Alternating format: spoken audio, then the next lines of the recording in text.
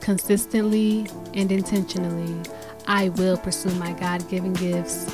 I will not make excuses, nor let the spirit of laziness or fear impede on my goals.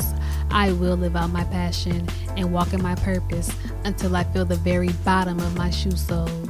Until I feel the lining of that very last layer, I will continue to live life as I was called to live it, because it's up to me.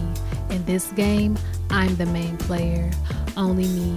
I decide my future and realize that I, and only I, have dictation on how my reality unfolds. I take ownership of that and reclaim any power that I gave to someone else back.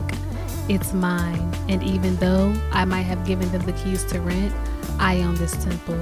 I declare and remind myself that I am its only tenant. Like an Airbnb, I gave up on myself as property and drifted away, holding others responsible for my life, my journey, the way I feel, and things I say.